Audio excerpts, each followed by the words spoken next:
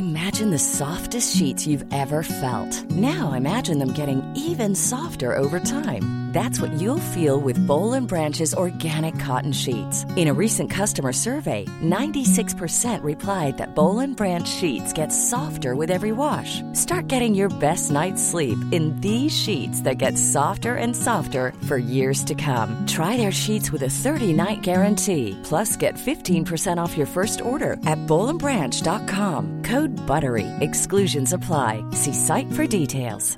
Quality sleep is essential. That's why the Sleep Number Smart Bed is designed for your ever-evolving sleep needs. Need a bed that's firmer or softer on either side? Helps you sleep at a comfortable temperature? Sleep Number Smart Beds let you individualize your comfort, so you sleep better together. J.D. Power ranks Sleep Number number 1 in customer satisfaction with mattresses purchased in-store. And now, save 50% on the Sleep Number Limited Edition Smart Bed for a limited time. For J.D. Power 2023 award information, visit jdpower.com/awards. Only at a Sleep Number store or sleepnumber.com. Tu écoutes Le Pod-Ciel avec le célèbre Christian Dahlström. Merde! Ja, visst, det är dags för ett nytt avsnitt av poddosfärens motsvarighet till Halley's Komet som dyker upp ungefär var 76:e år. Detta är alltjämt en podd om Champions League, ekonomi, journalistik och annat med mig, den obegåvade frilansjournalisten, likaledes obegåvade civilekonomen Christian Dahlström. Med mig har jag en av de mest begåvade och trevligaste människor jag känner, nämligen Kevin Bader. Välkommen hit till mitt hem där vi spelar in idag. Tusen tack för att jag fick komma hit till ditt fina hem och tack för de varma orden. Jag tycker att du är lite väl hård mot dig själv eller lite väldigt hård mot dig själv. Men tusen tack att få vara här. Men delen om dig, den står jag för till 100%. Det är otroligt kul. Alltid en ära att ha dig här. Vad har du haft för dig sen senast vi poddade i maj? Ja, det har varit hus och hus. Och sen har jag fått lite grönare fingrar i trädgården. Med det sagt betyder det inte att jag är duktig på att odla någonting eller så. Men jag har märkt att jag har ändå en form av förmåga att riva upp rötter. Så det har jag blivit bättre på.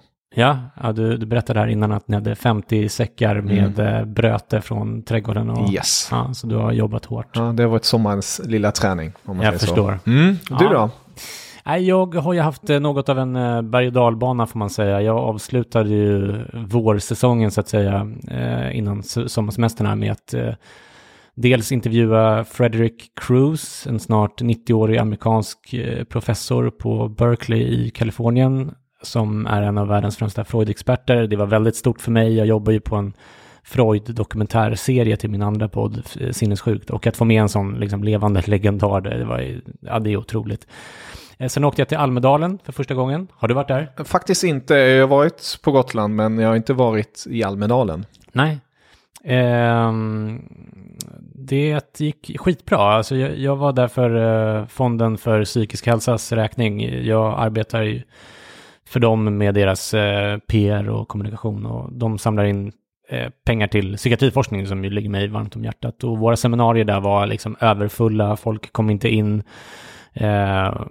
Bland de som trots allt kom in och satt i publiken fanns bland andra socialförsäkringsministern Ardalan Shekarabi som såg en panel med bland andra mig då och Ulla-Karin Nyberg som pratade om psykisk ohälsa bland unga och sådär.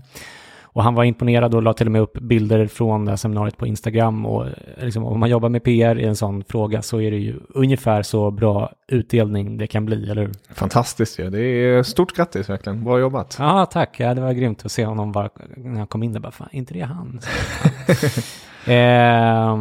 Vi hade även en riksdagsledamot som var med i panelen som Anders W. Jonsson som är gruppledare i riksdagen för Centerpartiet, så han är 2 efter Annie Lööf i hierarkin där, så det var väldigt bra.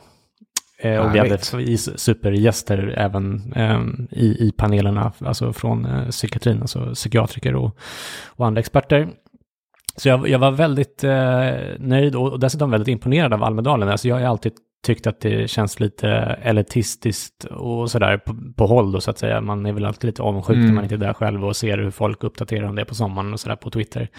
Men när man väl är där så märker man att det är faktiskt väldigt öppet och att vem som helst kan liksom gå in där och umgås med politiker och opinionsbildare av alla de slag. Alltså, du vet, Linnea Claesson och Rasmus Paludan, den här danska knasbollen och David Eberhard och liksom hela spektrat, även så här scientologpersoner som gick runt och delade ut så här flygblad och så här. Så visst, det är ju liksom, boendet är ju dyrt som fan, men man kan ju liksom tälta gratis om man så vill, och färjan kostar faktiskt inte så mycket. Och det var många mindre organisationer utan feta plånböcker där. Man behöver inte heller någon inbjudan, man behöver ingen biljett för att komma in, ingen visitation eller någonting. Det första som hände när vi kom dit var att vi liksom höll på att gå in i Ulf Kristersson. Så jag tycker faktiskt att det är väldigt demokratiskt och fint. Men det har ju förstås också den väldigt uppenbara nackdelen som sen gjorde hela min vistelse där och många andras såklart, att den liksom dränktes i sorg när SKRs Ingmarie Wieselgren blev knivmördad. Jag var bekant med Ingmarie men kände henne inte. Vi har talats vid ett par gånger och träffades som hastigast bara dagen innan, precis bredvid där mordet sen skedde, av någon som just hade tältat utanför Visby då, den här gärningsmannen. Så som sagt, det är väl nackdelen, så att säga. Och Ingmarie var verkligen spindeln i nätet inom psykiatrin i Sverige, och hon hade ett finger med i alla projekt och organisationer som är bra liksom. Vad tänkte du när du hörde den här nyheten utifrån? Så att säga? Utifrån är fruktansvärt.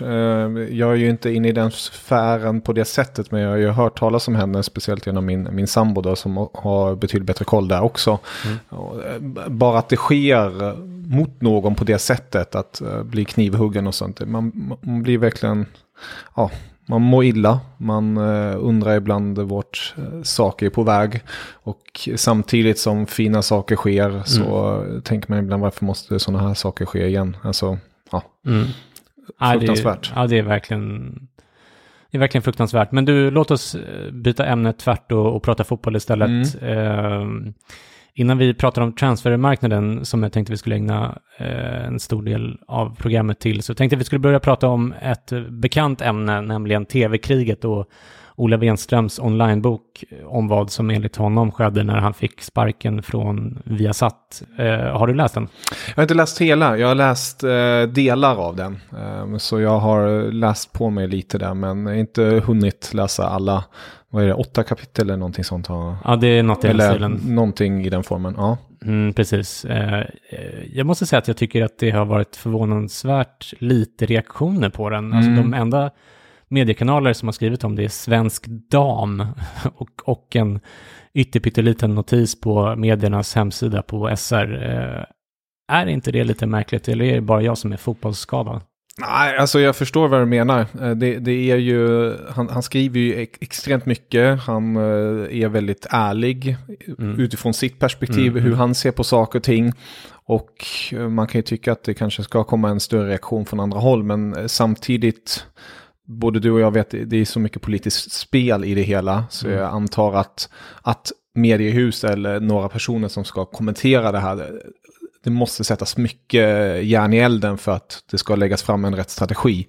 Och med tanke på att det här kommer under sommaren så kan jag tänka mig också att det är på något sätt att det kanske kommer någon reaktion senare nu under hösten, eller man låter det bara rinna ebba ut. Jo, han går ju till attack mot framförallt Expressen och även delvis Aftonbladet och skjuter rätt liksom vilt, eller vad man ska säga. Så det kanske gör att de är mindre angelägna att ta upp det av det skälet. Och det kan man ju tycka vad man vill om, men det kanske ligger honom i fatet. För jag misstänker ju att alltså det här är säkert varit någonting som han vill göra för att få closure själv också. Men jag tänker ju också att han vill få spridning för det här liksom, och att han kanske sitter där och undrar lite grann, vad fan, varför är det inte fler som har plockat upp det här? Jag har lagt all den här tiden, för det är en väldigt ambitiös sajt. Verkligen, det har lagts ner flera timmar och dagar på det där, minst sagt. Jag har ju läst hela boken, och det ska sägas att han hade behövt en redaktör, för den hade lätt kunnat kortas med typ 80% och ändå fått fram budskapet, nämligen att vi har satt eller nämnt, eller vad de heter numera, de byter namn ett par gånger om året. Vad sa du? Viaplay igen, okej. Ja. Ja, men att de har haft en förfärlig företagskultur i många år, och det är ju många som har vittnat om det, både anonymt och öppet, som Isabel Boltenstern och Sladjan Osmanagic. Olas historia skiljer sig dock ganska markant från den bilden som exempelvis Thomas Wilbacher och Susanne Sjögren har gett, nämligen att Ola inte är så ofelbar som han vill få det att verka.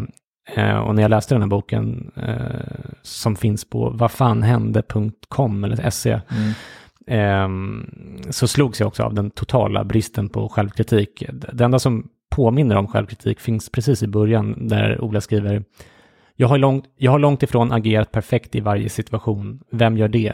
Visst har jag både sagt och fräst ifrån utifrån kraven på en roll som sista länk till publiken. Och nog har jag avstått från att ställa upp på det som i mina ögon är förljuget, eller i vissa fall det som är förnedrande.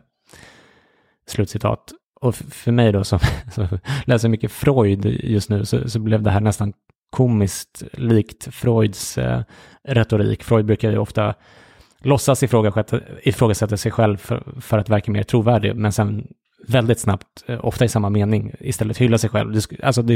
Han skulle till exempel kunna skriva så här: jag började ifrågasätta att jag verkligen var en god vetenskapsman. Hur kunde jag missa den här uppenbara observationen? Sen insåg jag dock att jag hade haft rätt hela tiden. Eller något i den sidan. Förstår jag menar? Liksom. Ja, jag förstår. Och i Olas fall så skriver han ju här att han inte har agerat perfekt, och vem gör det? Men hans enda fel var att han, citat, avstått från att ställa upp på det som i mina ögon är förljuget, eller i vissa fall det som är förnedrande. Alltså det är inget karaktärsfel han skriver här, det är ju ett hjältedåd. Att liksom inte ställa upp på förnedrande saker. Jag förstår inte alls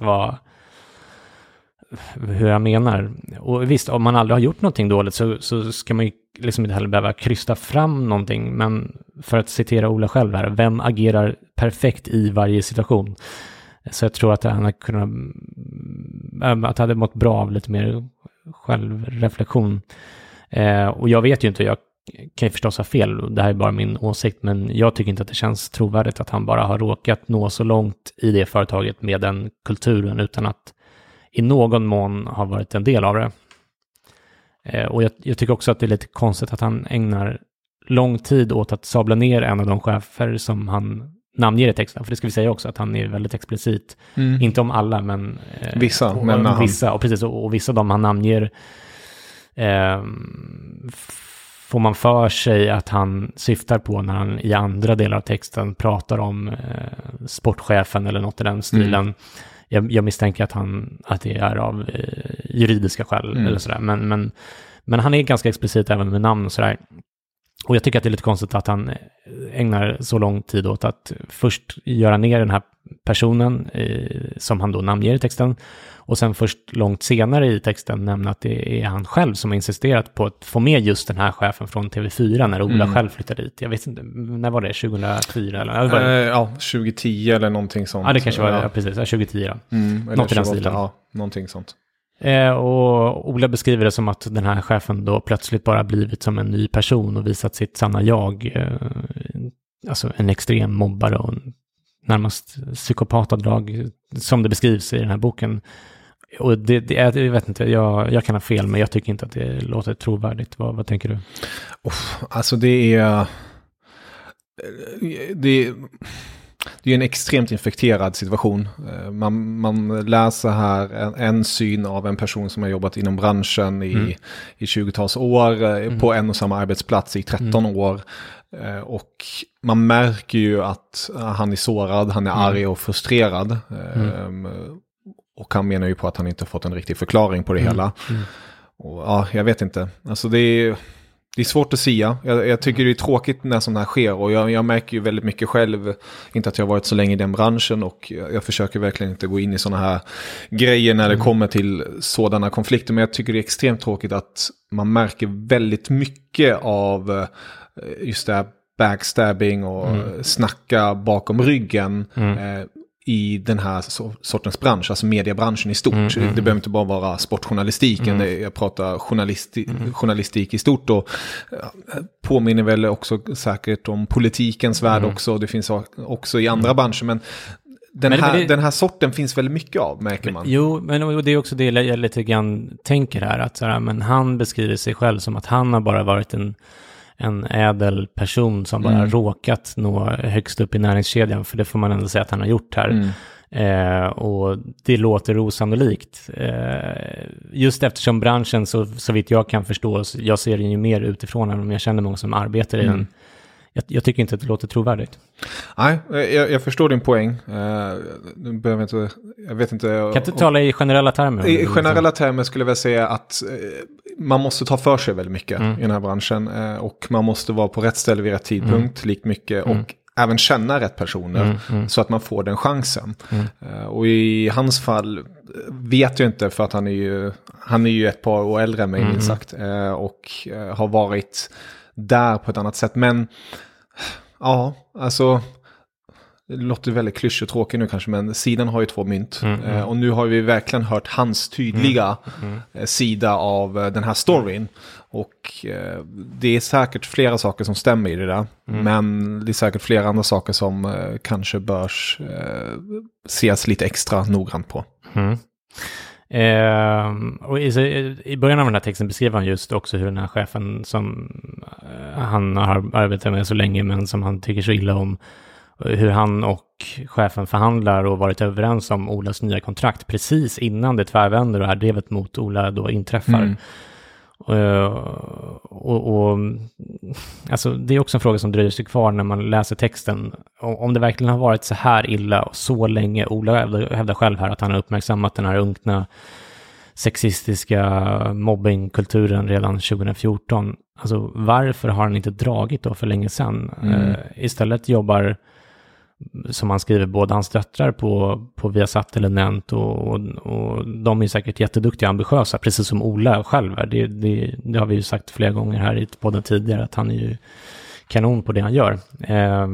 Men det är förstås omöjligt att inte fråga sig om de också kanske har fått chansen att bevisa sig just för att pappa arbetar där, och dessutom på den här platsen då, som enligt Ola är en sån mardröm för just unga kvinnor. Varför skulle man ta sina döttrar dit? Det kanske finns en bra förklaring, men han tar inte upp den i den här boken, och det blir lite elefanten i rummet, tycker jag. Och han har också ett lite så här märkligt resonemang om feminism i slutet. För det ska sägas också att han lyfter fram sig själv som en oerhörd feministisk förkämpe. Men i det här resonemanget i slutet då, så säger han att han inte tror på kvotering, utan att kvinnor är liksom tillräckligt kompetenta för att kunna ta sig in i ledande positioner i sin egen rätt, så att säga. Och jag menar visst, det kan man ju tycka, jag vet inte riktigt vad jag tycker, men som sagt, man undrar ju då liksom hur sannolikt är det i så fall att båda hans döttrar har fått chansen på Viasat utan minsta hjälp från pappa, och i så fall har de ju inte bara fått jobben med hjälp av kompetens. Och jag vet inte om liksom svågerpolitik är mer ädelt än kvotering. Han skriver så här: kan det vara mer förminskande att få ett jobb utifrån sitt kön och inte för sin kompetens? Eller ens riskera att någon ska tro det? Slutcitat. Och jag tror personligen då att folk som läser det här kanske tänker att risken är större att de har fått det utifrån sitt släktskap med Ola, men det är tydligen inte lika viktigt. Det tar han inte ens upp liksom. Och jag menar inte att det är klandervärt. Jag hade också gett min unge chansen om jag kunde, och det hade nog de flesta, men just den här bilden av sig själv som liksom moraliskt ofelbar, och att hans moraliska resonemang inte håller ihop, det tycker jag att gör att texten i sin helhet inte känns helt trovärdig, om du förstår hur jag menar. Ja, jag förstår. Alltså det blir ju, man märker ju väldigt tydligt att han berättar ju utifrån sig och vill på något vis se en annan bild nu som har varit ute i medierna de senaste året, senaste halvåret i alla fall, och där kanske man trycker i lite extra då från sitt perspektiv, och jag lägger mig inte i hela det fallet, för att jag känner att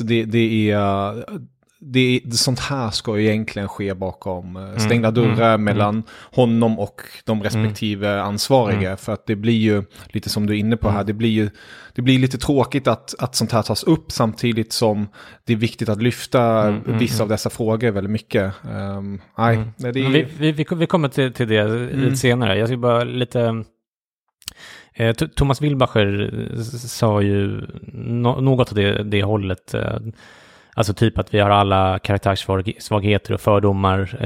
Alltså även han själv då, Wilbacher. Men jag kan vara ett svin ibland och sådär liksom. Och att han inte köper att Ola är så oskyldig som han vill verka. Nu kanske jag misstolkar honom här, men det var så jag minns hans drapa som vi spelade upp i podden i våras. Det enda jag vet liksom, kring det där, det är ju Ola Wenström beter sig innan en sändning. Och liksom att han är långt ifrån liksom nice mot alla. Och det har inget med kvinnor eller män att göra, men han är långt ifrån nice. Men det är väl många som är så. Jag är inte heller nice alltid. Ola Wenström försöker ju spela liksom PK här och att säga med mer kvinnor i studion och sånt. Jag råkar ju veta att han inte ville sitta med Therese Strömberg i studion när hon var där. För han ville sitta med den eller den eller den. Så han har ju inte... Det är ju samtidigt som Wikingsson skriver. Hade du krävt att det skulle sitta kvinnor i din studio så hade det suttit kvinnor i din studio. Det har han ju såklart rätt i. Ja, det är klart han har. 100%. Och då svarar ju Wenström med att jag har 0 ansvar för sammansättningen. Nej. Det har du ju visst det. Det är bullshit. Du är mycket makt som helst. Eller hade i alla fall. Eller har haft under hela din jävla karriär där. Det jag hatar i det här, det är hycklare. Folk som försöker vara PK, folk som vill liksom framstå som något som de inte är. Även Fredrik Wikingsson reagerade när Ola Wenström beskrev sig själv som en feministisk förkämpe på Twitter. Wikingsson skrev då, som ni kanske minns, det är tur att Viaplays fotbollsstudios alltid varit ett feministiskt inkluderande jämlikhetsbastion som idag. Och så visade Wikingsson en bild av Ola och 4 manliga bisittare i studion. Ola svarade då, för övrigt har jag 0 ansvar för sammansättningen och ser efter nästa helg fram emot att för fullt jobba med de vassaste i branschen. Och så nämner han sin fru och sina döttrars namn där. Och Wikingsson svarade då, hade du krävt att det skulle sitta kvinnor i din studio så hade det suttit kvinnor i din studio. Slutcitat. Och det här är ju någonting som jag också har reagerat på, som vi också har pratat om många gånger i podden. Hur det kommer sig att jag som har följt CL slaviskt sen det började nästan, att jag aldrig har sett en enda kvinna i CL-studion under alla år. Visst, vi har sett Frida Nordstrand utsänd reporter hyfsat ofta, men aldrig i studion. Och att Ola inte har någonting alls med det att göra, som han säger här i sin tweet. Dessutom med de här liksom kontrollbehoven som han beskriver sig själv ha i sin yrkesroll då. Det finner jag extremt osannolikt, precis som Wikingsson är inne på. Och enligt hans eget resonemang så har han i så fall då uppfattat att ingen kvinna har varit tillräckligt kompetent för att få sätta sin fot i den studion liksom. Och jag vet inte om jag tycker att det är särskilt feministiskt. Särskilt inte nu när vi ser till exempel under dam-EM-sändningarna som vi har sett studio i TV4 med Vicky Blomé som jag tycker är Sveriges främsta fotbollsexpert just nu, Frida Nordstrand och Lotta Schelin. 3 kvinnor som var, alltså det var fantastiskt bra gäng liksom. Så att kunskapen eller den kompetensen har ju funnits där liksom. Och då kanske kvotering hade kunnat vara bra för att visa upp den liksom. Jag tycker det är lite magstarkt. Reaktionerna på Olas text på Twitter då har varit, alltså på hans bok då, på Twitter har varit lite samma anda som Wilbacher och Wikingsson, även om det förstås är många av Olas fans som skrev uppskattande också. Och det tror jag att han uppskattar Ola kanske behöver, för det där drevet mot honom har varit väldigt hårt, så att jag tycker att jag hoppas att han mår bra såklart, och att han får mycket stöd också liksom, för jag tror att han har haft det väldigt jobbigt. Sebastian Mattsson som har varit med i podden någon gång för 100 år sedan, han skrev ironiskt: jag erkänner, Sportjournalist Sverige gick ihop för att avsätta Ola Wenström, men jag var inte en del av det. Jag hade glömt min kåpa och drakdolk, så jag släpptes inte in i katakomberna där mötet hölls. karaktäristiskt ironiskt och vasst av Sebastian Mattsson.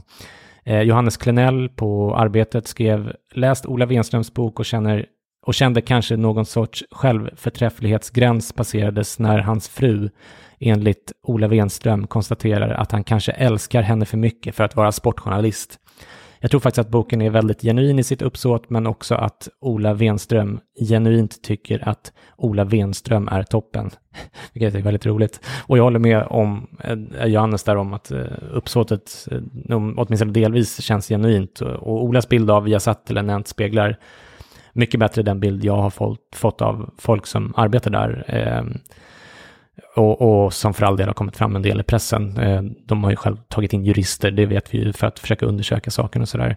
Men som inte fick lika mycket utrymme i det drev som då drabbade Ola. Så att jag tycker att han liksom på något sätt sätter record straight där. För där blev det väldigt mycket fokus på Ola liksom. Och jag tycker såklart också att det är oerhört märkligt att den så kallade MTG-chefen, som man kallades i kvällspressen, fick vara kvar, och att man la ner den utredningen, och att Expressen och Aftonbladet inte la mer vikt vid det i den här undersökningen eller drevet, och vad man nu vill kalla det. Där håller jag med Ola, det var skumt, och känslan är trots allt att han fick bära hundhuvudet för en hel liksom företagskultur nu, där jag tror att problemet i mångt och mycket låg någon annanstans hos de personer som Ola beskriver att det låg i, och han beskriver ju väldigt explicit och visar skärmdumpar och annat för att visa eller driva sin tes liksom. Så jag vet inte, intressant läsning, men i stort så tycker jag att det här andas väldigt mycket en partsinlaga, vilket det också är. Vill du lägga till någonting, eller ska vi gå vidare till transfers och roligare saker?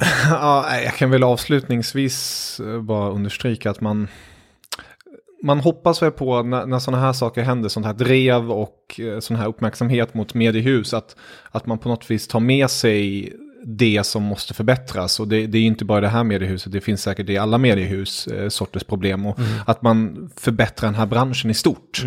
För att det tycker jag, som sagt, jag har inte varit länge i den här branschen, men man har hört väldigt mycket historier och det är väl det som jag känner att det skulle vara så jäkla härligt om man skulle kunna släppa den fasaden, släppa de murarna som oftast finns, och på något sätt samarbeta. För att Sveriges mediebransch, alltså det är som en liten sjö. Alltså det är så litet, och det blir så lätt någon toxic känsla om någonting går snett. Så behandla varandra med respekt, och nu låter det som någon klyschig präst eller så, men det...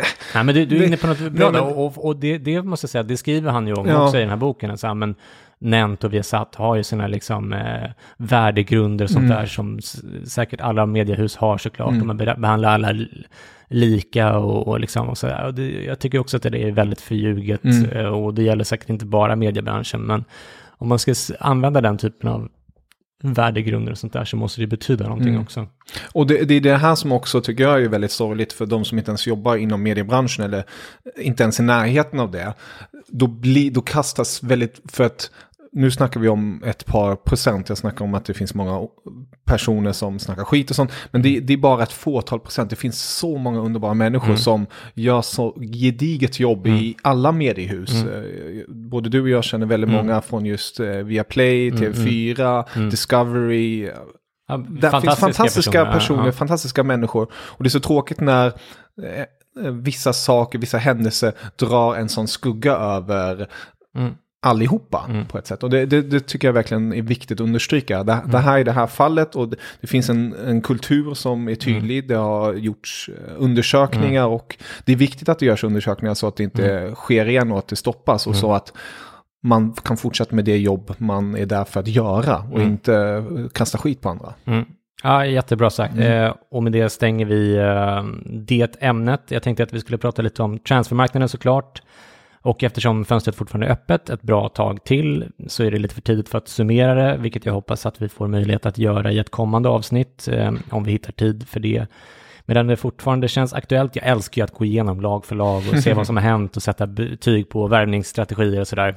Det är mysigt. Ja, det är bland det bästa jag vet. Men idag kan vi alltså inte göra det, utan jag tänkte istället ge mina trendspaningar från transfermarknaden så här långt, så får du kommentera ifall du köper de stora dragen som jag har sett under sommaren. Låter det kul, tycker du? Låter perfekt. Ja, men då kör vi då. Och den första trenden som jag har identifierat blev tydlig redan väldigt tidigt i fönstret. Det ryktades ju om Haaland till Bayern, Real Madrid och så vidare. Mbappé tycktes ju vara klar för Real Madrid, men ska också ha talat med Liverpool, vilket han själv också har berättat om. Men i slutändan så stannade Mbappé i PSG och Haaland gick till Manchester City, så skurkstaterna styr alltid fotbollen, och det har väl inte undgått någon som lyssnar på den här podden att jag tycker väldigt illa om det. Alltså man har ju ändå tänkt eller liksom hoppats på att de snart ska tröttna själva och gå vidare till andra projekt, och på sikt kommer det att bli så. Se bara på vad som hänt i Chelsea nu, och Berlusconi i Milan tidigare, Shinawatra i City och så vidare. Antingen så tappar de intresset eller så tappar de lusten på att investera en massa pengar i en väldigt olönsam bransch, eller så tröttnar ligaorganisationerna till sist, eller politikerna i landet som i fallet med Chelsea, och gör det enda rätta och skickar ut dem helt enkelt. Men varje gång klubbarna gör sådana här spelarköp så känns ju ändå den verkligheten liksom långt borta. Och det kanske är en lite sliten liknelse, jag vet inte, men den här dopningen sätter ju liksom alla regler ur spel på ett sätt, alltså inte bara för dem själva utan för alla, på ett sätt som gör att man blir förbannad och tappar lusten. Typ som när man lackar på Football Manager och fuskar till sig alla de bästa spelarna. Det är liksom kul i 2 minuter och sen så stänger man av och känner sig smutsig och gör någonting annat. Förstår du vad jag menar? Nej, jag förstår fullständigt vad du menar. Det blir ju på något vis att man får ut, just det när du nämner Football Manager, det där agget och bara, nu jävlar. Och sen sitter man där och bara, vad händer nu då? Det är inte någon utmaning, det är inte sporten som man vill utöva riktigt. Nej, nu har vi Messi och Ramos och Neymar och Mbappé och alla i PSG liksom, och så bara, och så blir det inte särskilt bra ändå liksom. Nej, och förutom att de här klubbarna kan köpa vilka spelare de vill och betala vad fan som helst, så kan de ju också sälja spelare hur de vill. Alltså jag tänker exempelvis på City nu i sommar då. Nu var Sterling inte helt dedikerad tydligen då, och det är ju också en del av liksom sportchefskonsten och charmen med fotboll. Hur ska man lösa den situationen då om man har en spelare som inte riktigt liksom vill vara med eller känns dedikerad, men som har ett enormt transfervärde liksom. Hur ska man kunna lösa en bra deal när andra lag vet att man har en spelare som är missnöjd? Hur påverkar det stämningen i omklädningsrummet? Vad händer om spelaren prompt vill bo kvar i landet? Ska man sälja till en rival då? Sådär. Allt det där slipper City och PSG. City säljer Sterling till Chelsea för drygt 50 miljoner euro, vilket är ju väldigt billigt även om man bara hade ett år kvar på kontraktet. Att det är Chelsea som köper spelar ingen roll, för att City kan köpa in Haaland som är ännu bättre, och sen säljer man Zinchenko och Gabriel Jesus till Arsenal som har förvandlats till en andra sorteringens klubb i Premier League, där de enda som egentligen har hängt med Chelsea och City, det är ju Liverpool. Exakt. Och det är genom en närmast osannolikt framgångsrik organisk modell som nu alla andra klubbar i Europa försöker kopiera. Men det kommer de inte kunna göra utan sin egen statschef som ägare. Så det är nästan gjort att den här sjuka har liksom verkat mindre sjukt bara för att Liverpool har lyckats liksom genom att maxprestera liksom kunna utmana ändå. Men vad tänker du om det? Hey, I'm Ryan Reynolds. Recently, I asked Mint Mobile's legal team if big wireless companies are allowed to raise prices due to inflation. They said yes. And then when I asked if raising prices technically violates those onerous 2-year contracts, they said, "What the f*** are you talking about, you insane Hollywood ass?" So to recap, we're cutting the price of Mint Unlimited from $30 a month to just $15 a month. Give it a try at mintmobile.com/switch. $45 up front for 3 months plus taxes and fees. Promo rate for new customers for limited time. Unlimited more than 40 gigabytes per month. Slows full terms at mintmobile.com. Hi, I'm Daniel, founder of Pretty Litter. Cats and cat owners deserve better than any old-fashioned litter. That's why I teamed up with scientists and veterinarians to create Pretty Litter. Its innovative crystal formula has superior odor control and weighs up to 80% less than clay litter. Pretty Litter even monitors health by changing colors to help detect early signs of potential illness. It's the world's smartest kitty litter. Go to prettylitter.com and use code ACAST for 20% off your first order and a free cat toy. Terms and conditions apply. See site for details. Many of us have those stubborn pounds that seem impossible to lose, no matter how good we eat or how hard we work out. My solution is PlushCare. PlushCare is a leading telehealth provider with doctors who are there for you day and night to partner with you in your weight loss journey. They can prescribe FDA-approved weight loss medications like Wegovy and Zepbound for those who qualify. Plus, they accept most insurance plans. To get started, visit plushcare.com/weightloss. That's plushcare.com/weightloss. Jag tycker det är tröttsamt många gånger, år efter år, att se just fallet PSG till exempel, att där slänger man upp så många pengar. Man tackar nej till exempel till budet på Mbappé på 2 miljarder eller vad det var förra sommaren av Real Madrid, för att man kunde det. Och precis som du är inne på, för att de behöver inte tänka på den ekonomiska aspekten. Och det blir väldigt tröttsamt, men samtidigt blir det så fantastiskt härligt. Ledsen alla PSG-fans där ute, men när de inte lyckas och nå det mål de sätter upp, nämligen att vinna Champions League. Att det gång på gång har fallerat. Samma sak i fallet City. De har inte lyckats med det heller. Och det är ju underbart. Och men som sagt, till alla City-fans och PSG-fans, nu har de säkert slutat lyssna på den här podden för länge sedan för att vi snackar så mycket skit om dem. Men det har ingenting med det. Alltså, nej, det är ju inte om fansen eller om klubben i sig. Det är inte deras fel. Det är inte deras fel. Det är ägarna och den situationen. Systemet. Vi kommer ju sitta här säkert om 3-2 år och snacka om Newcastle istället. Exakt. Och den situationen där. Och det samtidigt ska man inte säga att alla andra klubbar är heliga. Och nej. Man har ju till exempel Bayern, har man Qatar som form av sponsor på ärmen, och det har ju diskuterats och vill tas bort, och alla har ju en form av smutsiga pengar i sig. Det är ett smutsigt spel, men jag tycker också att lite grann att hade man inte släppt in de här ägarna, då hade kanske de andra klubbarna inte, alltså menar de ska ha skit för det, och de får ta ansvar för det själva också så här. Men jag kan ändå liksom lite grann känna att så här, men även situationen i Barcelona som vi kommer till det här snart liksom, men de har försökt hänga med liksom, de andra klubbarna så gott de kan, bara hängt kvar med naglarna så gott det bara går, därför att vad ska de annars göra liksom? Precis. Och försöka få in alla de här pengarna så att det går att liksom konkurrera så här.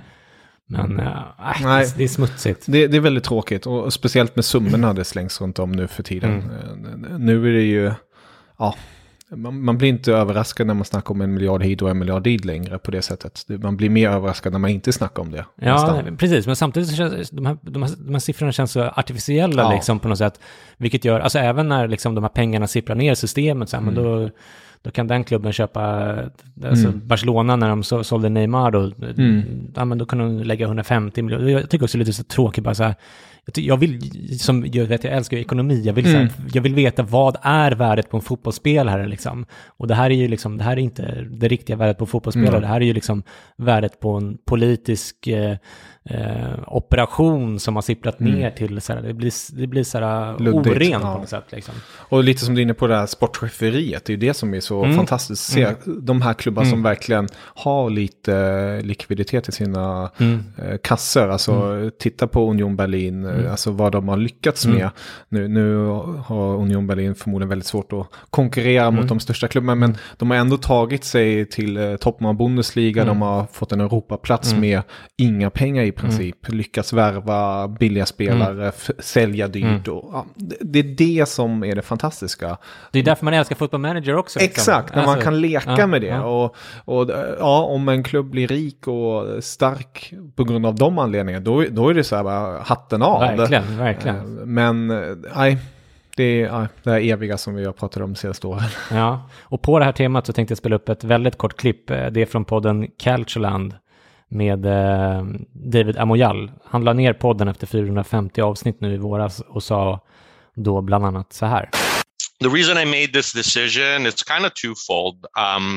I don't recognize myself in modern football anymore. You know, the sports washing, the money factor, how much the game has changed. I just don't really recognize myself in it anymore. Och det här var en av mina absoluta favoritpoddar, alla kategorier. David har ju även varit med i CL-podden en gång dessutom. Så jag tycker det här var ett väldigt tråkigt beslut. Och David är ju transferspecialist och har arbetat för Di Marzio i många år. Han byggde upp hans engelskspråkiga del av Di Marzios hemsida. Han är själv vän med Luciano Moggi och så vidare. Så det är liksom ingen duvunge heller. Utan han är väldigt fascinerad av det här spelet och involverad i det till ganska stor utsträckning också. Men även för honom blev det för mycket med det här nu, åtminstone för att orka arbeta med det. Och jag kan verkligen förstå och respektera hans beslut. Jag är exempelvis fast besluten att inte se en minut av Qatar-VM. Alltså jag tänker, när liksom tusentals gästarbetare har dött för att bygga de här arenorna, så då tycker jag inte att det går att försvara. Alltså någonstans måste gränsen gå för vad man själv går med på och spelar med i, om man ska ha åsikter om det här. Vad tänker du om? Ja, alltså det är en jäkligt knivig situation. Och det som har hänt i just Qatar är fruktansvärt. Det får inte ske. Och man drömde ju in till det sista att någon form av kupp skulle göras. Att några stora nationer skulle säga tack och hej och sen göra något själv där på vintern. Jag som följer den tyska fotbollen mest och brinner för den och speciellt har det tyska landslaget närmast hjärtat. Känner ju alltså det här miniperspektivet, alltså för vad jag känner och tycker är ju verkligen inte värt någonting jämfört med andra grejer. Men det är verkligen, ett VM har alltid varit en highlight, alltså utöver allt annat. Alltså det är verkligen det man har sett fram emot och verkligen har laddat inför. Och det här är ju bara någonting som på något vis kommer i förbifarten nu. Och att det först och främst att det har mutats till sig, att man har det på den tiden av året. Och, alltså, ja, men det kände jag i sommar också. Alltså, det var så här, nu kunde vi haft fotbolls-VM. Vi hade kunnat uppleva en underbar fotbollssommar. Liksom. Exakt, och då hade man ju fortfarande kunnat på något vis bara fotbollen har alltid varit mutig och sånt. Det kan man fortfarande köpa på ett sätt tyvärr. Man har ju kommit in så långt på den skalan, men just det här med gästarbetarna och människorna satt sina liv. Det är där det som du är inne på. Det är där det sätts verkligen så här, fy fan. Alltså jag vill också säga att jag inte kommer vilja se en minut av Qatar-VM. Och jag vet inte. Jag arbetar med det här. Jag jobbar med det. Så det är en konflikt i sig och där är jag verkligen inte perfekt som person. Men det är en jätteknepig man måste kunna sköta sitt jobb också. Så jag tycker inte det är konstigt. Nej, men man mår ju illa av den tanken av vad som har skett där. Och alla som jag pratar med om just det här mästerskapet vill ju inget annat än att det ska vara ogjort och vara någon annanstans. Ja, och där tror jag faktiskt ändå att man kanske kan påverka lite grann genom att rösta med fötterna så att säga. Att inte titta på det, att inte prata om det. Så att det sänder en signal till FIFA och framförallt till FIFAs medlemsländer. Att säga, men nu blir det liksom, det här var inget bra. Vi fick ingen uppmärksamhet, vi fick mindre pengar. Liksom, så här, det är en katastrof liksom. Så nu får ni ta och skärpa till er här liksom. Jag kanske är naiv, det kanske inte spelar någon större roll. Men jag tror ändå, som du är inne på det, alltså de sändande bolagen, jag har väldigt svårt att se att de flesta i alla fall i Europa kommer bevaka det här som är sändebolag med enormt kritiska ögon. Självklart, de som har sina länder med vill ju självklart att det ska bli en seger där. Jag vet i Tyskland, de siktar ju på att vi ska vinna guldpunkt. Men jag har väldigt stort förtroende för att journalistiken som görs i dessa tv-rum även här i Sverige, de kommer vara extremt kritiska. Det kommer inte vara det här. Det tror jag också. Det kommer inte vara det här klassiska, till exempel om man tittar tillbaka till VM i Brasilien eller i Tyskland för länge sedan. Alltså att man, här är fansen, här är det här. Till exempel som vi såg nu i dam-EM. Alltså glädjen runt omkring bygga en atmosfär. Nu kommer det vara betydligt hårdare riktning mot det här har hänt, titta här. Det kommer så inte här, vara... Det här händer med homosexuella i landet. Exakt. Det hade ju redan nu för någon månad sedan så hade de en granskning av, så här, de hade ringt runt till olika hotell i Qatar och kollat vilka som tillåter homosexuella bo där och sådär. Kanon. Det är precis. Och det är det som jag hoppas och tror med största sannolikhet, alltså, i alla fall från svensk perspektiv och säkert många andra länder, det kommer göras. Alltså, det är väl det man ska belysa nu. Nu när man inte riktigt kan dra pluggen för att det finns så mycket juridik i det hela, så måste man vända på steken och på något vis peka på hur fel det är. Ja, underbart. Jag blev nästan lite hoppfull där. Du, min andra trend är inte heller en skräll och inte heller någonting nytt, men det har blivit ännu tydligare tycker jag.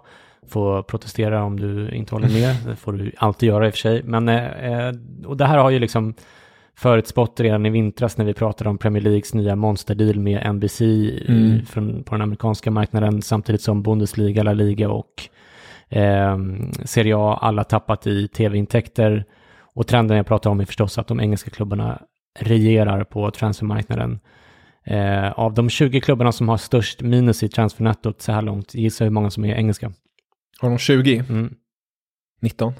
Nej, så illa inte. Nej, det kanske är hälften. 11. 11, ja. Ja.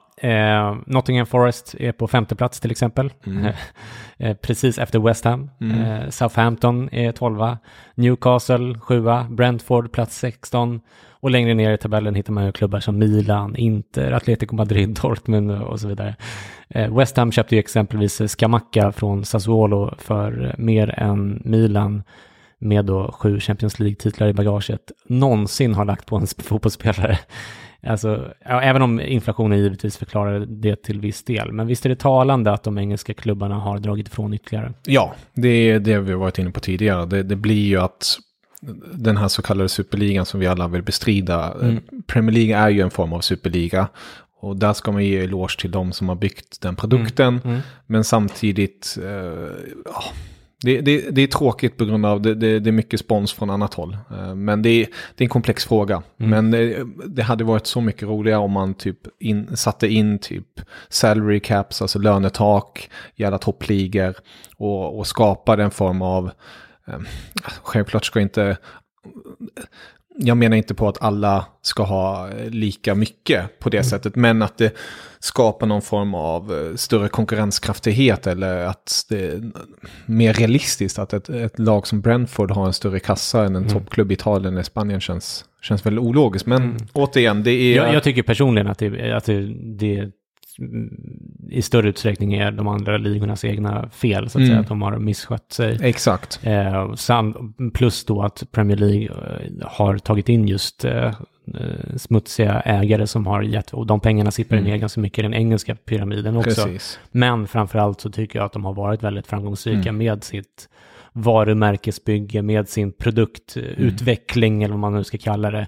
Men man leker ju på olika plan helt enkelt. Alltså jämför man bara tyska ligan och stora delar av Spanien, där är det ägande, där inte ägande, där är det medlemsägt. Och det är omöjligt att konkurrera, om man ska vara krass rent ekonomiskt, med en klubb som är medlemsägd gentemot en klubb som en ägare som har en kran av rinnande pengar. Ja, både och. Alltså, Real Madrid och Barcelona har ju uppenbarligen... Jag vet, men där snackar vi ju... Alltså, nu ska jag inte kasta för mycket skit mot Bayern dem. München. Ja, precis. Bayern München, men där snackar vi om en klubb som har byggt någonting på väldigt långt håll, och inte, alltså Reals fall och Barças fall har jag inte all koll på, men jag vet ju väldigt mycket att där är det mycket politik och mycket förhandlingar med staten, alltså spanska staten. Det har inte skett i... Real Madrid sålde sin träningsanläggning till staden Madrid. Precis. Absolut. Sådana grejer. Och nu snackar jag klassiska, vart man har sådana hårstämmer, vart man ser... hon och han går till sina klubbar och röstar. Alltså, det blir väldigt svårt att konkurrera mot toppklubbarna eller alla klubbar egentligen i England. Men jag skriver under på det du är inne på där. Det är egentligen mest de andra som inte tagit kanske vara på vara på den kommersiella världen som vi är i. Och det... Ställt om precis till den, jag menar, Italien med Calciopoli och deras förfärligt dåliga på många sätt tv-produktion och alltså att de har liksom en otrolig produkt, ett otroligt passion och jag tycker även i Bundesliga att man borde kunna lyckas nå ut med det bättre. Och där har de såklart språket lite grann emot sig också, vilket England har väldigt starkt för sig med engelskan och så här, så att vi fortsätter. Min tredje trend är free transfers och överlag svårigheter att komma överens om lön. Det här tror jag är en effekt av pandemin och ekonomin. Kriget kanske nu också spelar in med inflation och allt vad det är. Att liksom bortom PSG och City som ju såklart inte bryr sig då, så har det ofta varit svårt att komma överens när spelarna har haft svårt att acceptera att lönerna har gått ner lite grann, vilket gjort att oerhört många spelare antingen är arbetslösa i väntan på bud eller har gått med på lägre löner i nya klubbar.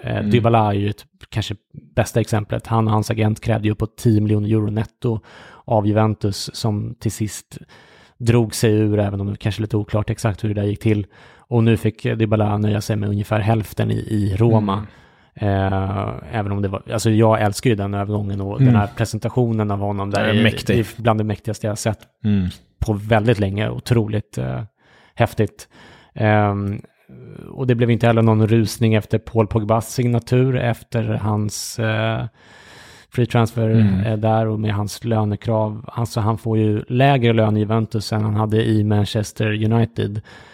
Trots att han gick på free transfer nu då, medan United betalade 1 miljard för honom. Dessutom, trots då Italiens halvnya skattelag, Decreta Crescita, som ger väldigt stora skattelättnader för spelare som kommer från utlandet. Salahs kontrakt verkar ju ha suttit oerhört långt inne, trots att klubben verkligen vill ha honom kvar och han verkligen ville stanna. Som ett annat exempel, med, även om det kanske inte är lika klockrent som de andra. Men håller du med mig om min spaning här och hur ser det ut i Tyskland? Ja, jag håller med dig och man märker också att det finns, i alla fall hos de här större spelarna, att man istället för att signa långa kontrakt nu för tiden, då blir det betydligt kortare kontrakt. Då snackar man 2-3 år för att man ska ha möjligheten att kunna sätta klubbar mot klubbar. De kanske inte får, just som du är inne på, den här feta lönen på grund av just det ekonomiska läget efter pandemin. Men man kanske så då vill de avvakta tills marknaden kommer på bättre fötter? Komma på bättre fötter, men även kanske få in lite sign-on-bonusar och lite sådana grejer istället, för att man inte är fast på ett och samma ställe. Och det är ju väl precis som vardagslivet. Alltså byter man jobb ofta, alltså, först och främst ska man vara bra på det jobb man gör och i eftertrakten, men byter man jobb ofta, då kan man få upp sin lön. Och det är väl... Jag vet inte om det är fotbollsspelarna ute efter, men man märker i alla fall att det finns en form av rollians på ett annat sätt. Därför blev jag väldigt förvånad när man ser så här övergångar som De Ligt till exempel, som gick till Bayern München, stora pengar och signade till 2027. Det är lite överraskande. Men det är också lite överraskande. Vill du säga någonting om den? För den tyckte jag också var lite överraskande. Verkligen. Att Bayern splashar så mycket pengar. Och där är väl kommentaren utifrån att man är bokstavligen pissed off efter förra säsongen. Man är väldigt besviken över hur det gick resultatmässigt. Ja, man vann liga, men det är just i Champions League. Man fallerade. Det var ju speciellt där när Levi var borta och man inte hade den breda truppen. Och nu vill man verkligen rusta upp på ett bra sätt. Och det ser man ju också vilka klubbar som har spenderat mest den här sommaren. Då är det Barca tror jag på första plats och sen tror jag Bayern är strax bakom där. Och det är för att de verkligen vill rusta upp och men jag menar, de har ju haft en extremt konservativ ekonomisk politik under lång tid som har gjort att de har byggt upp det här utrymmet också. Vilket för övrigt Real Madrid också har haft de senaste åren, vilket ju, alltså har man sett på deras liksom utgifter så har man ju sett att de har byggt upp ett stort hål där de vill sätta in Mbappé, vilket ju, alltså jag tycker det är helt uppenbart att det har varit deras strategi senaste 2-3 åren att få dit honom, vilket ju också gör att det blir snoppet nu när de inte får honom. Men det känns ändå som en väldigt fin värvning, tycker jag. Och för honom själv också, tycker jag. Ja, och jag tror det är precis det Bayern behövde det på ett sätt, med tanke på att de har saknat en försvarsgeneral som ska leda det hela. Och han kommer förmodligen gå in där, kommer nog ta ett litet tag tills han har riktigt vant sig vid det hela, men jag tror att det kommer bli bra. Samtidigt ska man också cred till sportchefen Brasso, som jag har kritiserat enormt mycket de senaste åren för att han gjort väldigt konstiga värvningar, lagt mycket pengar på spelare som inte alls har nått till nivån. Men nu har han den här sommaren lyckats förädla de här spelarna som inte håller måttet, lyckats sälja dem på ett bra sätt och ta in mycket cash där. Och dessutom har man ju sålt en Lewandowski. Hans lön har ju försvunnit, men däremot har Manés lön kommit in, men man har fått in mycket pengar. Så det är en balans där hela tiden, och nu var det tydligt att Bayern ville öppna plånboken. Men jag menar, de kommer inte bli insolventa, utan de har ju full koll på sin ekonomi oavsett. De är bara kommentaren när man förhandlade om Lewandowski, och att man vill ha pengar på bordet direkt och inga efter 1 eller 2 år, för att de tror inte ens att Barcelona finns om 3 år. Det är bara den tydligheten av att vi vill ha kontroll över vår ekonomi, den är väldigt tydlig. På det sättet älskar jag verkligen Bayern München. Min fjärde trend knyter an till den förra och gäller just den här skattelagen i Italien, som jag tror är lite underskattad hos gemene fotbollssupporter, som påverkar främst de italienska klubbarna, som har ju stora incitament att köpa spelare från andra ligor istället för att köpa inhemskt. Och den här lagen då går i korthet ut på att man bara skattar för hälften av inkomsten för spelare som man tar in från utlandet. Och det gäller inte bara fotbollsspelare, utan det här är ett sätt för att få in expertis från andra, alltså stoppa brain drain. Hur länge, är det en viss period? Jag har inte riktigt koll på det. Man måste vara där i minst 2 år, tror jag. Förstår. Men exakt hur länge man kan ha kvar det här, det vet jag faktiskt inte. För finns det inte någonting artistskatt i Danmark? Ja, men exakt. Det här är en form av artistskatt också. Att man vill locka framstående personer till landet. Liksom. Och det kanske främst i andra branscher, men säkert fotbollen också, som är en ganska viktig bransch i Italien också. Så exempelvis då, om en inhemsk spelare vill ha 4 miljoner euro netto, alltså till exempel om Juventus ville köpa Scamacca, säger vi, och han vill ha 4 miljoner euro netto, och en utländsk spelare vill ha 5 miljoner, alltså 25% mer i lön, så blir det alltså ändå mycket billigare för den italienska klubben att köpa den utländska spelaren. 4 miljoner netto för en inhemsk spelare blir, alltså i lön då, blir knappt 8 miljoner brutto. Klubbens kostnad alltså. Det här är ändå de bryr sig om sin liksom kostnad. Precis. Så nettolönen spelar ingen roll för dem. Och sen 5 miljoner netto då för en utländsk spelare blir bara runt 6,5 miljoner brutto. Alltså 1,5 miljon billigare för klubben. Det är jättestor skillnad. Och därför ser vi exempelvis att Milan, som jag håller på då, går nästan enbart för spelare från utlandet. Och det är också helt säkert en förklaring till att spelare som Scamacca går till West Ham istället för en stor klubb i Italien. För så har det ju varit i Italien, precis som det varit i Bundesliga, med att framförallt Bayern München, men att man plockar upp de spelare som kommer upp underifrån, som är väldigt bra och lovande och bevisat sig. Så det påverkar ju även utländska klubbar som får lättare att köpa från Serie A just då. Lorenzo Lucca heter en ung jättehet anfallare från Pisa som gick till Ajax nu istället för att plockas upp 2 meter mannen. Exakt. Istället för att gå till någon av de här italienska storklubbarna som har stora incitament att söka spelare som inte har den här straffskatten som man kanske kan kalla det då, om man ska vara sådan. Är det här någonting som du har tänkt på också, Kevin? Jag har inte varit så insatt i just den här skattelagen, så det är väldigt intressant att höra om den. Men det låter ju som att självklart det gynnar ju de italienska klubbarna när de vill ha någon utifrån. Men samtidigt tänker jag, när jag tänker på det landslag som Italien vill bygga upp med italienska unga talanger och sånt, den kan bli betydligt svårare kanske att bygga upp. Eller så är det bra, för att om de här utländska, eller att de går till utlandet och får en ny erfarenhet, lär sig ett nytt språk, lär sig en ny spel. Det kanske... Det köper jag, men jag tror ändå att alltså när man ska ta risker och sånt, då finns det en större risk att den spelaren inte trivs eller akklimatiserar sig ordentligt i den klubben i utlandet, än att den skulle gå från stad A till stad B i landet som den känner till och vet hur det fungerar. Så det är fram tillbaka, men det är väldigt intressant att se vad har det för följd, speciellt efter kanske 1 eller 2 år, vad vi kommer se då i Serie A för spelare. Den har funnits i 2, 3, 4 år till och med.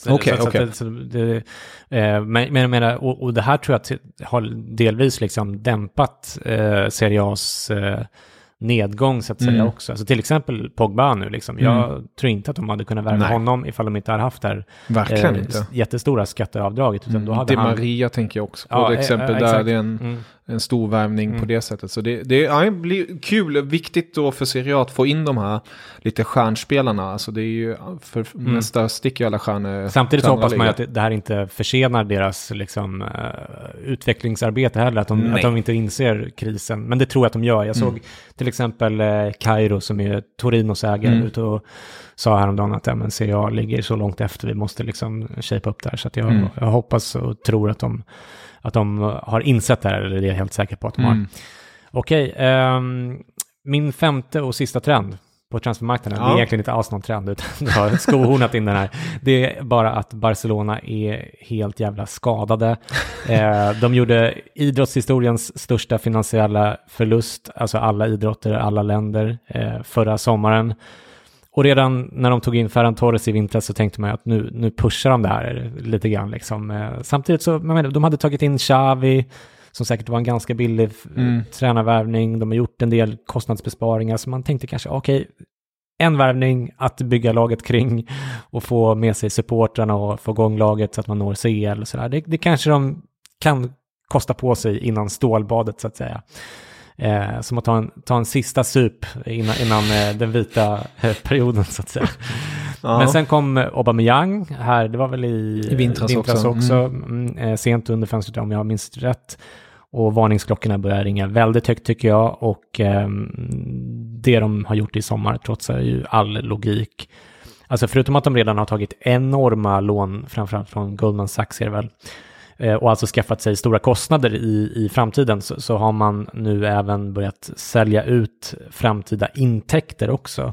Att de sålde ut delar av sin merchförsäljning var kanske inte så farligt ändå. Jag vet inte, de hade ju flyttat en inhouse rätt nyligen och det pratade vi om då, och att det kanske var dumt val då, eftersom det innebär väldigt stora kostnader att driva butiker och så vidare, vilket gör en sårbar just för konjunkturförändringar, så att de kanske borde liksom hålla sig till sin kärnverksamhet. Precis. It makes sense på något sätt.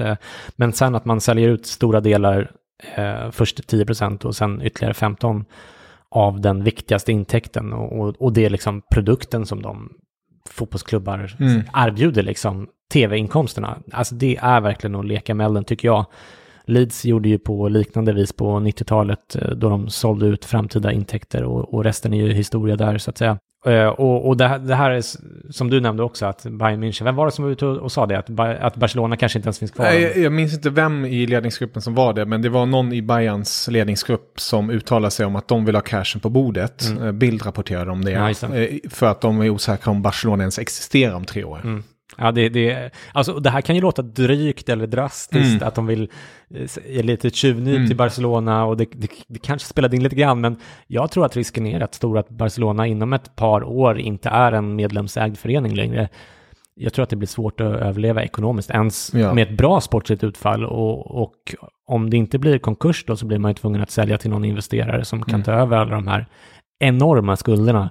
Och men det är ju bara liksom, det är inte jättemånga investerare som har de pengarna och som är intresserade av att gå in heller.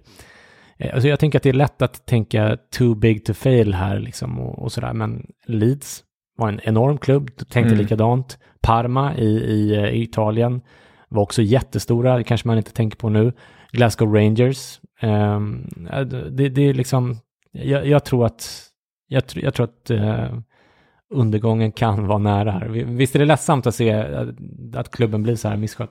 Och verkligen, och det är ju det är sån jäkla otacksam sits de sitter i just nu, de som Laporta och så, som har kommit in nu och försöker röja upp det hela, men det är lite som du är inne på där. Det känns nästan som att de är väl avlönade, hur mycket pengar som helst. Definitivt. Men de hade ju kunnat göra det de mycket borde, mindre, liksom. Men jag gissar väl på att de ser storheten i Barca som många gör självklart. Det är en anrik klubb. Och de kör istället för det här stålbadsspåret som du är inne på, som jag förmodligen hade tagit 99 gånger av 100 för att jag vill hellre vara på säkra sidan. De kör highway-spåret bara. Vet ni vad kan vi lägga ut? Vad kan vi få in för kostnader? Och hitta på nästan inkomster på ett sätt för att få in investerarna.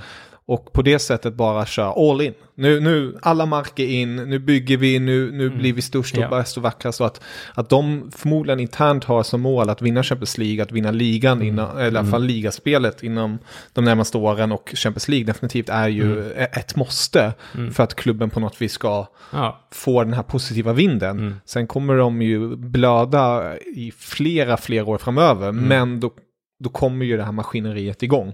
Men det här är ju lite grann nackdelen då med medlemsägda klubbar också. Att det blir liksom, klubbledarna blir mer politiker liksom. Exakt. Och då, precis som populism inom politiken är en trend, så blir det ju det här också. Alltså Laporta är en populist liksom. Han agerar på det sättet och liksom lovar saker, och alla förstår ju att så här, det här är inte en sund modell, så här, men han bara kör på. Man hade behövt en Batman. Alltså nu kommer jag inte på citatet rakt av, men när du pratar om det, vad är det de säger? I'm not the hero, Gotham needs, I'm the hero. Nej, I'm not the... någonting i den stil. Men det är lite så att man ska kunna bli hatad.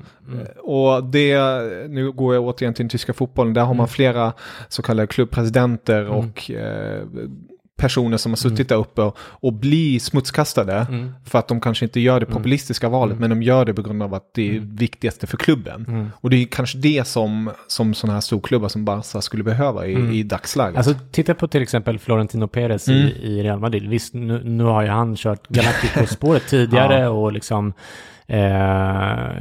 och de har varit extremt framgångsrika i Champions League, vilket har hjälpt honom med hans popularitet såklart, och han är ju som en liksom nästan maffiaboss i Spanien, har man förstått, väldigt mäktig på alla sätt och vis, men jag menar, han har ju tagit en del väldigt opopulistiska beslut de senaste åren, liksom inte kört någon Galacticos och sålt Cristiano Ronaldo precis rätt tillfälle och så vidare sådär.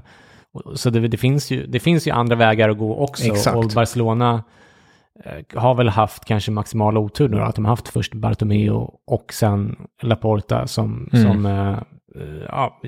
jag tror att det kommer gå åt helvete för dem. Men man har blivit överraskad tidigare också. Och de har ju fortfarande väldigt stora intäkter, även om de har gått ner ganska mycket. Så det är väl det enda som jag ser kan rädda dem. Det är ju deras marknadsvärde, alltså deras Barca som klubb är ju fortfarande det som räddar dem i dagsläget. Exakt. Men, och om det går ner som till exempel Manchester United, som man börjar se trender av att dagens ungdomar, alltså de tänker ju på Manchester United som en så här loser banter. Eller så här banter, hoppas kunna fightas mot de stora. Alltså om Barca går den vägen mer och mer, då... Ja, precis. De spelar väldigt högt här. Det enda utfallet, det är liksom maximalt sportsligt utfall och maximalt ekonomisk, alltså omvärldsutfall, att ekonomin i världen börjar gå bra. Precis. Det är typ det de bettar på här. Och de kan ha tur, men jag har väldigt svårt att se det.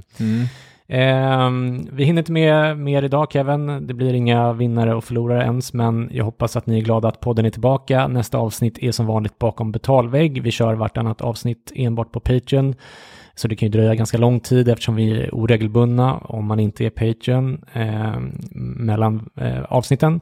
Men det kostar bara 10 spänn per avsnitt, eller till och med 10 per månad om man väljer månadsgräns, vilket står en fritt att göra. Så det är väldigt, väldigt billigt. Plus moms då i och för sig, så det blir väl 12,50 antar jag. Men det ser ni på patreon.com/CL-podden. Tusen tack för att ni har lyssnat, och stort tack för att du vill vara med, Kevin. Tack alltid själv. En stor ära och ett stort nöje att ha dig här. Ja, det är alltid ett sant nöje att få vara med. Tack så mycket. Och idag hemma hos mig här, så vi fick...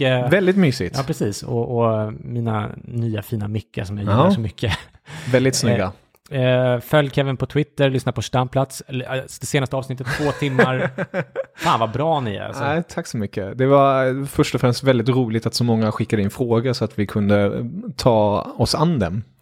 Så det ska bli jävligt kul och det kommer fler avsnitt nu i veckan där vi kommer gå igenom våra tabelltips och sånt för Bundesliga-starten nu på fredag.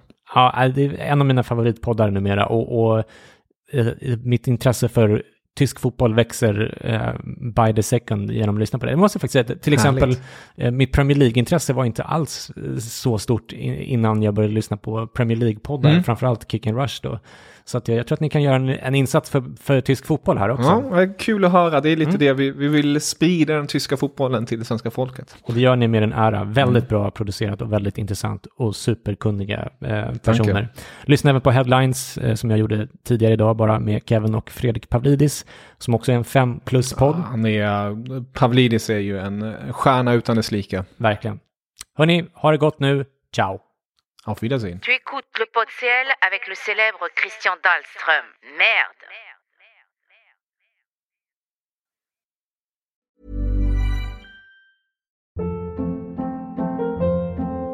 Hold up. What was that? Boring. No flavor. That was as bad as those leftovers you ate all week. Keke Palmer here, and it's time to say hello to something fresh and guilt-free. Hello Fresh. Jazz up dinner with pecan-crusted chicken or garlic butter shrimp scampi. Now that's music to my mouth. Hello Fresh. Let's get this dinner party started. Discover all the delicious possibilities at hellofresh.com.